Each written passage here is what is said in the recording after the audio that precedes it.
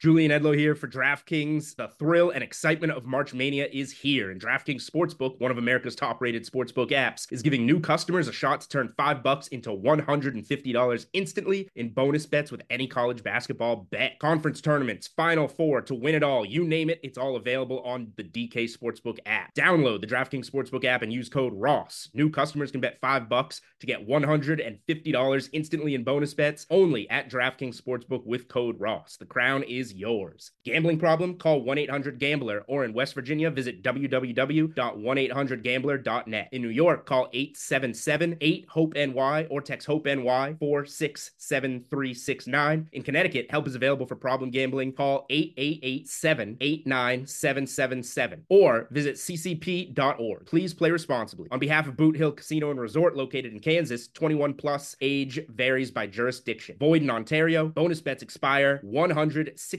hours after issuance. See dkng.com/bball for eligibility and deposit restrictions, terms, and responsible gaming resources. You're listening to DraftKings Network. You're tuned in to the Ross Tucker Football Podcast, guiding your gridiron journey, none other than your host, former NFL lineman, Ross Tucker. Oh, yeah, it is. But it's not just any Ross Tucker Football Podcast. It is a Monster Monday, presented, of course, by DraftKings. Happy New Year's to one and all. Yes, it really is January 1st, 2024.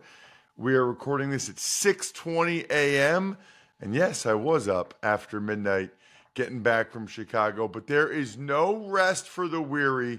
It is football season, and our New Year's resolution is to talk football even more with you guys every day, almost every day, all season long, of course, and then in the off season as well. There's a lot to get to. You know how we do it on Mondays. So I should mention this too, college draft.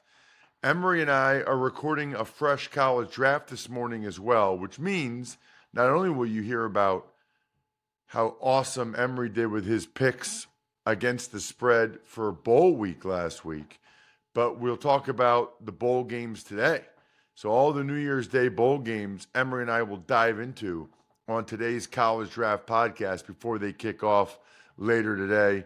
It is a new week, which means we'll have new winners. Love those of you that spread the word some way. How about just rating and reviewing the show on any platform? It makes a big difference if you can do that. Just email me, ross@rosstucker.com, after you do it. Certainly those of you that take advantage of some of our awesome sponsors like West Shore Home and Game Time, big fans of those of you that do that. Just make sure you email me if you do, ross@rosstucker.com. Let's continue to grow the YouTube. A lot of people love watching the highlight clips on youtube.com/Ross Tucker NFL. If you do that and you comment on a video, I love recording these videos on my phone and emailing them to you. And then the patron of the day is Boeldridge McLean. What a name. Patreon.com/RT Media. Boeldridge. I feel like I want to have a beer with you today watching some college football. That is amazing. Other than that, it's Big Show time. The Big Show. All right, Ross, what were your overall themes for Week 17 across the NFL? I guess I have a few, Jack, one of which, and I talked about this late last week, and I even wrote about it in my column for the 33rd team. There's no such thing as meaningless games. Doesn't exist in the NFL. I know what people mean. I know what they mean, which is, well, this game does not have any playoff implications. That's fine. That's very different in my mind than saying a meaningless game. Because there's a lot of teams out there that had quote-unquote meaningless games that played their you-know-what's off. You know, how about the Patriots? They were right there with the Bills. How about the Chicago Bears They knew they weren't making the playoffs. They still go out and beat a team that had a better chance than them, the Falcons, by 20 points, the game I called. I mean, the New York Giants, they're not playing for anything. The Rams are trying to clinch a playoff berth. And here the New York Giants come in and get very close to knocking them off. And of course, the biggest and best, or I guess worst example of that, depending on your perspective, the Arizona Cardinals.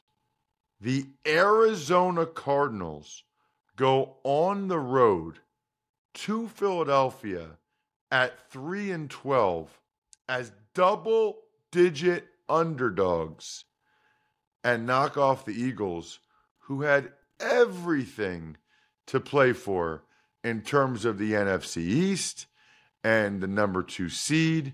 It was all right there for Philadelphia, but they were not able to take care of business. And that's because the Arizona Cardinals came to play. They had a great plan. They played well. We'll get into that game in particular later. Something I'm passionate about is this idea of meaningless games and my belief that there's really no such thing. I think one of the other things that jumps out to me, Jack, and this is probably a little bit disappointing, is the amount of teams that are now able to rest their players because of their results. Not a fan of that, obviously. I don't think that, it's good for those teams. Congratulations for those teams. But now the Niners have clinched the number 1 seed, so they can have their guys rest in week 18. The Ravens have clinched the number 1 seed, so their guys can rest in week 18. Who else, Jack? I think are the Browns locked in at number 5, I want to say? Well, yeah, since the Ravens are the 1 seed, they won the North, so the Browns are locked into the 5 seed. And then are the Rams locked into the 6 seed, I want to say? Yes, because Eagles are the 5 seed, 11-5, so they have a 2-game lead on them. So that is. And whoever the 7th seed is, well, can the 7th seed catch them is my question. No. Yeah, because Green Bay is 8-8, so I don't know the tiebreakers for the seedings, but they would both be 9-8 with a Rams loss. Right. So I got to check on that, what the tiebreaker is there, because I thought I saw someone say that the Rams could rest their guys. So that's just, I don't know if that's the case because there's a bunch of other 8-8 teams. So that would seem strange to me. Although if they've already clinched a playoff berth, they must have the tiebreaker over those teams because there could be theoretically 4 teams, 9-8. But the Rams already clinched, which leads me to believe that they can probably rest their players and lock in the 6. So that was one of the other things that jumped out to me. And then the last thing, and I think we need to address it, is just, unfortunately, the officiating being a huge, huge story again. And we can't lose sight of that here Monday morning just because the game was on Saturday night. And in fact, I'm going to make that my Labatt take of the week, Jack. It's presented by Labatt Blue Light, the pristine Canadian Pilsner. Enjoy your beers together so you can live life to the power of we. Always enjoy responsibly. Beer, Labatt USA, Buffalo, New York. I totally understand the frustration of Lions players, fans, and coaches, especially if Dan Campbell felt like he went over with the officials in pregame in detail what they were going to do on that 2-point play. However, and this is important because I was a guy that at times had to report as eligible, the Lions sent 3 linemen over to Brad Allen in an attempt to basically trick and confuse the Cowboys as to who was eligible and who wasn't. And in the process, they tricked Brad Allen. There's 100,000 people. It's loud. There's 3 guys coming over to him. It's unfortunate, but If the Lions had just sent Taylor Decker over to Brad Allen and he reported eligible, none of this would have happened. They sent 3 guys to try to fool the Cowboys, and they kind of fooled Brad Allen, and it cost them. All right, Jack, let's get into these games. Massive blundered call that you were just talking about there. It takes Lions win and makes a Cowboys 20-19 win. Just a incredible ending on so many different levels. I guess, there's so many unbelievable implications of that game, right? You know, at the time, if you are an Eagles fan, you wanted the Cowboys to win because you felt like the Eagles would take care of business their last 2 games and you wanted the number 2 seed. It turns out that it would have been better off for the Eagles if the Cowboys had lost to the Lions, because then the Eagles would still control their fate in terms of the NFC East. So it ended up having massive implications for the Eagles in that regard, and even bigger implications for the Lions and the Cowboys with the Eagles losing, because the winner of the game very much so has the inside track on the number 2 seed. And that is the Dallas Cowboys, and that is gigantic. They've been so much better at home than they have been on the road. The opportunity to just have 2 playoff home games and not have to play the Niners until the conference championship, as opposed to the path that seems most likely now for the Eagles, which would be 3 road games to get to the Super Bowl. It is a gigantic turn of events. CeeDee Lamb has just continued his incredible season with a huge game they had to have. Really, when you watch the Lions, the key to the Lions, it's their offensive line. When their offensive line is really playing well, the Lions are unstoppable. When their offensive line isn't getting the better of the other team, they're obviously not as good. The end of the game was wild on so many levels. First of all, after the Goff interception, I am really surprised that Mike McCarthy threw the ball like he did on, I think, 2nd and 3rd down, but had an opportunity to run 40 more seconds off the clock when you know that the Lions are going to need a touchdown. Just a critical error by Mike McCarthy that would have been all anyone would have been talking about if the Cowboys lost that game. I do not know. I think he was thinking, I want to be aggressive, whatever, but that was not the time to be aggressive if you're Mike McCarthy. Because the Lions were going to need a touchdown, getting those 40 seconds off is critical. They would have no timeouts, just absolutely critical. As for the Lions at the end, what a drive by them. What a touchdown. Love the decision by Dan Campbell to go for 2. Incredible play call. It works. Taylor Decker catches it. I already talked about my feelings on it. Look, it's disappointing, and it's a raw deal for the Lions. But like I said, they did create intentional confusion for the Cowboys, and it ended up confusing Brad Allen. And that is extremely, extremely unfortunate. I do think, by the way, it's a little surprising that even after the penalty, Dan Campbell still went for 2 after that, back at the 8-yard line. Probably would have kicked the extra point, but then Micah Parsons jumps off sides. So they go right back to the 3 or whatever and have another chance and almost get it. What a fantastic football game. Baltimore locks in the 1 seed, and Lamar's MVP race is all but said and done with a dominant 56-19 win over the Dolphins.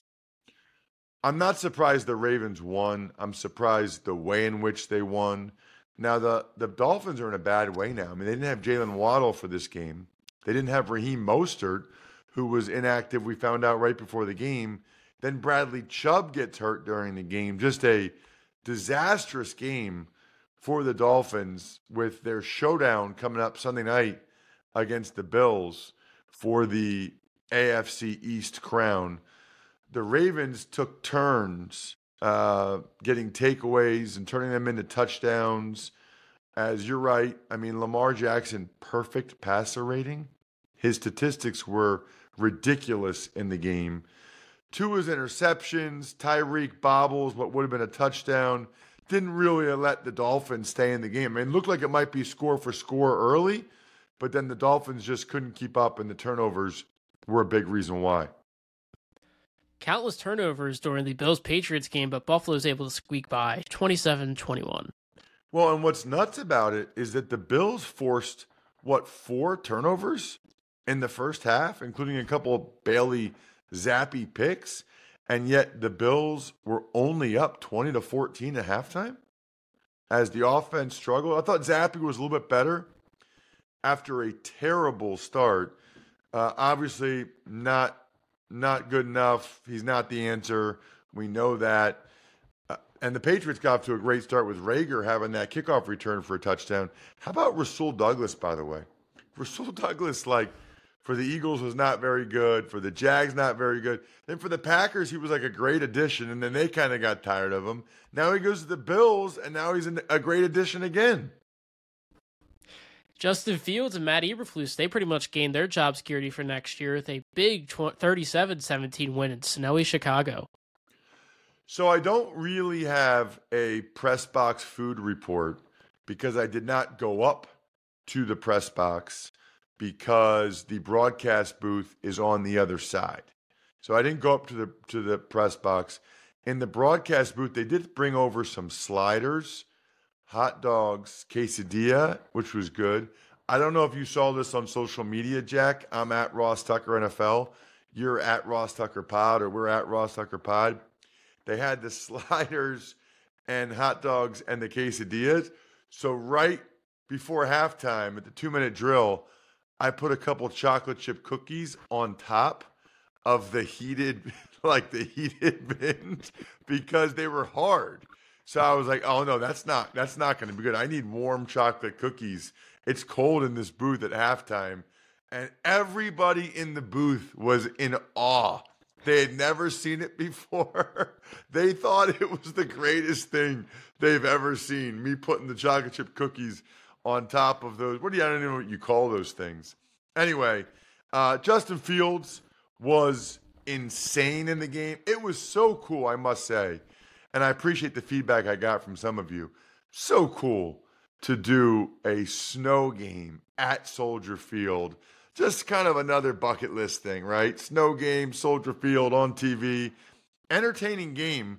Fields and DJ Moore were just incredible throughout for the Bears. And yeah, the fans were chanting, "We want Fields, we want Fields," which makes that number 1 pick even more interesting now for the Bears. The Falcons missed a couple field goals early when they were moving the ball, and then they could not stop the Bears' offense. It was a bad day for the Falcons defensively, and Heineke started throwing interceptions, and the game kind of got away from them. The Bears, by the way, guaranteed to have the number 1 overall pick now. They're in a position to really be a team that take a big step next year. Houston dominates wire to wire, beating Tennessee 26-3. Texans offense, not incredible, but much better, I thought, with Stroud. Levis did not play well, left with the injury after the Jerry Hughes strip sack, recovered by Rankins for a touchdown. 2 more sacks, by the way, for Will Anderson, as the Houston defense played much better than it did last week against Cleveland. Vegas keeps it close, but Indy gets it done, setting up a stellar Week 18 game against Houston, 23-20. That'll be awesome. Jonathan Taylor carried the load. Minshew did just enough to fight off those pesky Raiders. I thought the Colts offensive line did a nice job in the game. Minshew had plenty of time. Raiders officially eliminated now, but they were better on offense this week. Aiden O'Connell, especially in the second half, getting the ball to Devontae Adams. Ultimately, though, DeForest Buckner was a beast. And those Colts wide receivers, I think they might even be better than I realized. Carolina finishes the year with the worst record in football following a 26-0 shutout from Jacksonville. Bryce Young sacked 6 times, including Josh Allen for the Jags, getting 3 of them to set the franchise record. Evan Ingram had a solid game. He went over 100 receptions for the year. ETN as well. As CJ Beathard gets the start and gets it done, the Panthers' offense is really, everybody had been moving the ball in the Jags. Everybody. Except, evidently, the Panthers. And I'm curious to see what the fallout will be from owner David Tepper clearly throwing a drink on a Jags fan. You can see the frustration setting in. They say that owners are held to a higher standard. We'll see. LA's able to hold on to beat Tyrod and the Giants 26-25. Not pretty, but the Rams clinch a playoff berth. The Rams kept turning it over, which kept the Giants in it. And honestly, they're fortunate that the Giants failed on the 2-point conversion and the 54-yard game-winning field goal. Puka Nacua had that 80-yard touchdown. Kyron Williams, another big day. But Tyrod Taylor played well, including that beautiful throw to Darius Slayton. Very much gave the Giants a chance to win that game. Speaking of winning, Jack, you're always winning if you follow my picks or your picks and order on DoorDash. Make it easy on yourself. Ordering on DoorDash. Now you can root for your squad or your picks or my picks or whatever while your food and drinks are on the way. That means burgers, chips, dips, soda, pizza, wings, so much more delivered straight to your door. Wash it down with something, Jackie boy. Especially today, New Year's Day. I'll have a couple Labatt Blues while I'm watching football. Drink some Labatt Blue Lights with your friends. Live life to the power of we. Always enjoy responsibly. Beer, Labatt USA, Buffalo, New York. Philadelphia season's in turmoil, losing control of the NFC East with a 35-31 loss to Arizona. The Arizona Cardinals dominated this game in every way. In all sincerity, the Eagles were lucky that the game was this close. The Cardinals controlled the ball the whole time, moved the ball the whole time. They had to settle for a couple field goals. Sidney Brown had that ridiculous pick six, which was amazing. But, even the touchdowns for the Eagles, like the one gets tipped to Julio Jones. The Eagles' offense, I thought, was okay, but they had no answers whatsoever to stop the Cardinals. Kudos to Jonathan Gannon and the Bird Gang, the Arizona Cardinals, for getting that win. That's one where Kyler Murray is certainly helping his status in Arizona for sure. New Orleans beats up on Tampa Bay on the road 23-13. Saints defense totally dominated. The Bucs couldn't do anything and fall behind 20-0. Derek Carr, very efficient, getting the ball out, in particular to Juwan Johnson, even though Kamara was out for most of the game. San Francisco gets the number 1 seed after beating the Commanders 27-10. How about Jacoby Brissett, who's going to get the start? Then he's a late scratch with a hamstring injury, so Sam Howell starts. Purdy was typically efficient, bouncing back from that horrible Monday Night Football game. Thought Sam Howell was solid in the first half, got the ball to McLaurin. Brian Robinson was pretty good. Then the second half happened, started throwing picks. McCaffrey has a minor calf injury, so Elijah Mitchell had a good game. Huge for the Niners that they lock in the bye and they lock in that they can rest next week. McCaffrey gets 3 weeks now to rest that calf. Gigantic. Mike Tomlin records his 17th straight winning season following a 30-23 road victory in Seattle. It's just unreal. It's just unreal. The Steelers never die. Mike Tomlin does it again. 30 points again, with Mason Rudolph getting the ball to Pickens, Deontay Johnson, plus the Steelers really ran it well. Seattle had their chances, but, you dropped the Metcalf touchdown, strip sack. Seahawks had a chance to pretty much cement their playoff berth. Now they're in for a battle. Meanwhile, the Steelers right back in the mix in the AFC. It's unbelievable that they can lose the games they did and then bounce back and win these games that they've won. No Russ needed. Denver's back to 500 with a 16-9 win against the Chargers. Thought Stidham was solid for the Broncos, but they're eliminated from the playoffs anyway. Easton Stick and the Chargers moved the ball, but had to settle for field goals. Story of the Chargers' life. Khalil Mack, by the way, setting a career high, 16 sacks. Kudos to him. 8 straight AFC West titles for the Chiefs, who beat the Bengals 25-17. That is unbelievable. 8 straight division titles. Big plays from Mahomes to Justin Watson to Rashee Rice. They got a couple of long Isaiah Pacheco runs. That led the way. The Bengals actually got off to a really good start. Jake Browning and Bengals, great start. They had 17-13 lead. But after Mixon got stuffed on the 4th and 1, the Chiefs had all the momentum. How about Butker? What do you have, 7 field goals, I think? He had 6 field goals on their final 8 possessions, which is bananas. Packers gained footing in the playoff hunt while also simultaneously eliminating Minnesota 33-10. Very interesting game because I really thought there'd be more points. The Packers defense had been terrible, but the Vikings' decision to start Jaren Hall backfired in a major, major way.